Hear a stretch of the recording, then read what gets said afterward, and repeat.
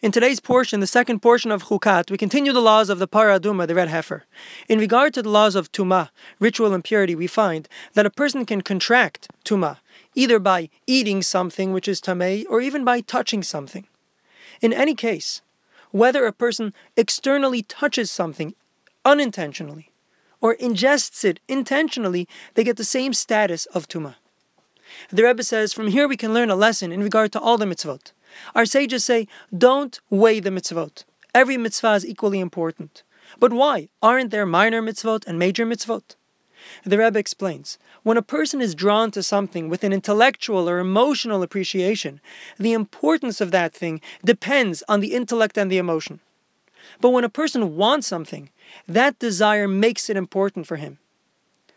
Every mitzvah is God's desire, equally, and therefore every mitzvah is equally important in God's eyes.